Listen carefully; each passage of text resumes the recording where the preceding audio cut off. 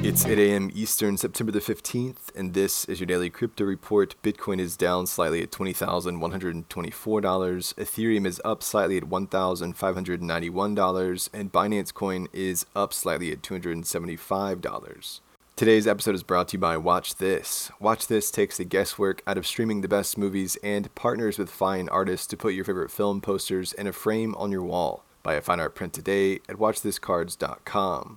The top story today is, of course, The Merge, the most anticipated event in crypto in quite some time. The Merge is the shift of Ethereum from proof-of-work mining-based consensus and security to proof-of-stake and validators, making the second most popular and well-known Layer 1 blockchain a bit more environmentally friendly, reportedly dropping Ethereum's energy consumption by more than 99%, addressing criticisms that have grown to a crescendo over the last few years. It's a technical feat, and congratulations to the devs and team who orchestrated such a massive maneuver. Transactions on the Ethereum blockchain are now being processed under proof of stake, beginning at just before 7 a.m. UTC today, Vitalik Buterin said on Twitter, and we finalized. Happy merge to all. This is a big moment for the Ethereum ecosystem.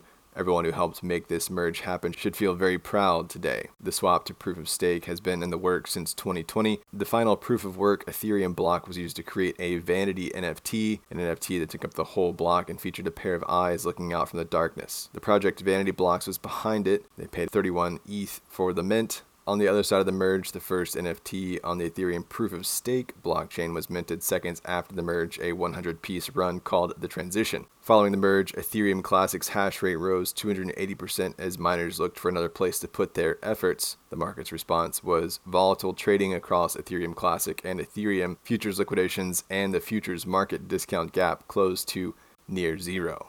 The election betting site PredictIt has sued to block a CFTC-ordered shutdown that has called for the site to be shuttered by early February. In their suit, the firm wrote the CFTC action taken on August the 4th of 2022 threatens to harm not only the value of modest investments of more than 80,000 PredictIt traders, but the quality of the anonymous data used by more than 200 academic researchers and university educators. And finally, Craig Wright told the Norwegian court that he stomped on the hard drive containing Satoshi's wallet keys, saying, "Otherwise, people would end up forcing me into something I don't want to do." He said the drive contained the key slices required to grant him access to Satoshi Nakamoto's private keys, making it incredibly difficult for him to cryptographically prove he's the creator of Bitcoin. In an interesting development, Wright told the court a little thing like not having Satoshi's keys wouldn't stop him from accessing Satoshi's coins if a judge was aligned with him, saying, quote, "Bitcoin is like a paper ledger. If you make a mistake in an accounting ledger, you can always update it. Any alteration, including having a court order that reassigns Bitcoin, can always be done, but it has to be a public thing such as a court order." So perhaps Wright's years-long pursuit to be acknowledged as Satoshi is so that he can get a court order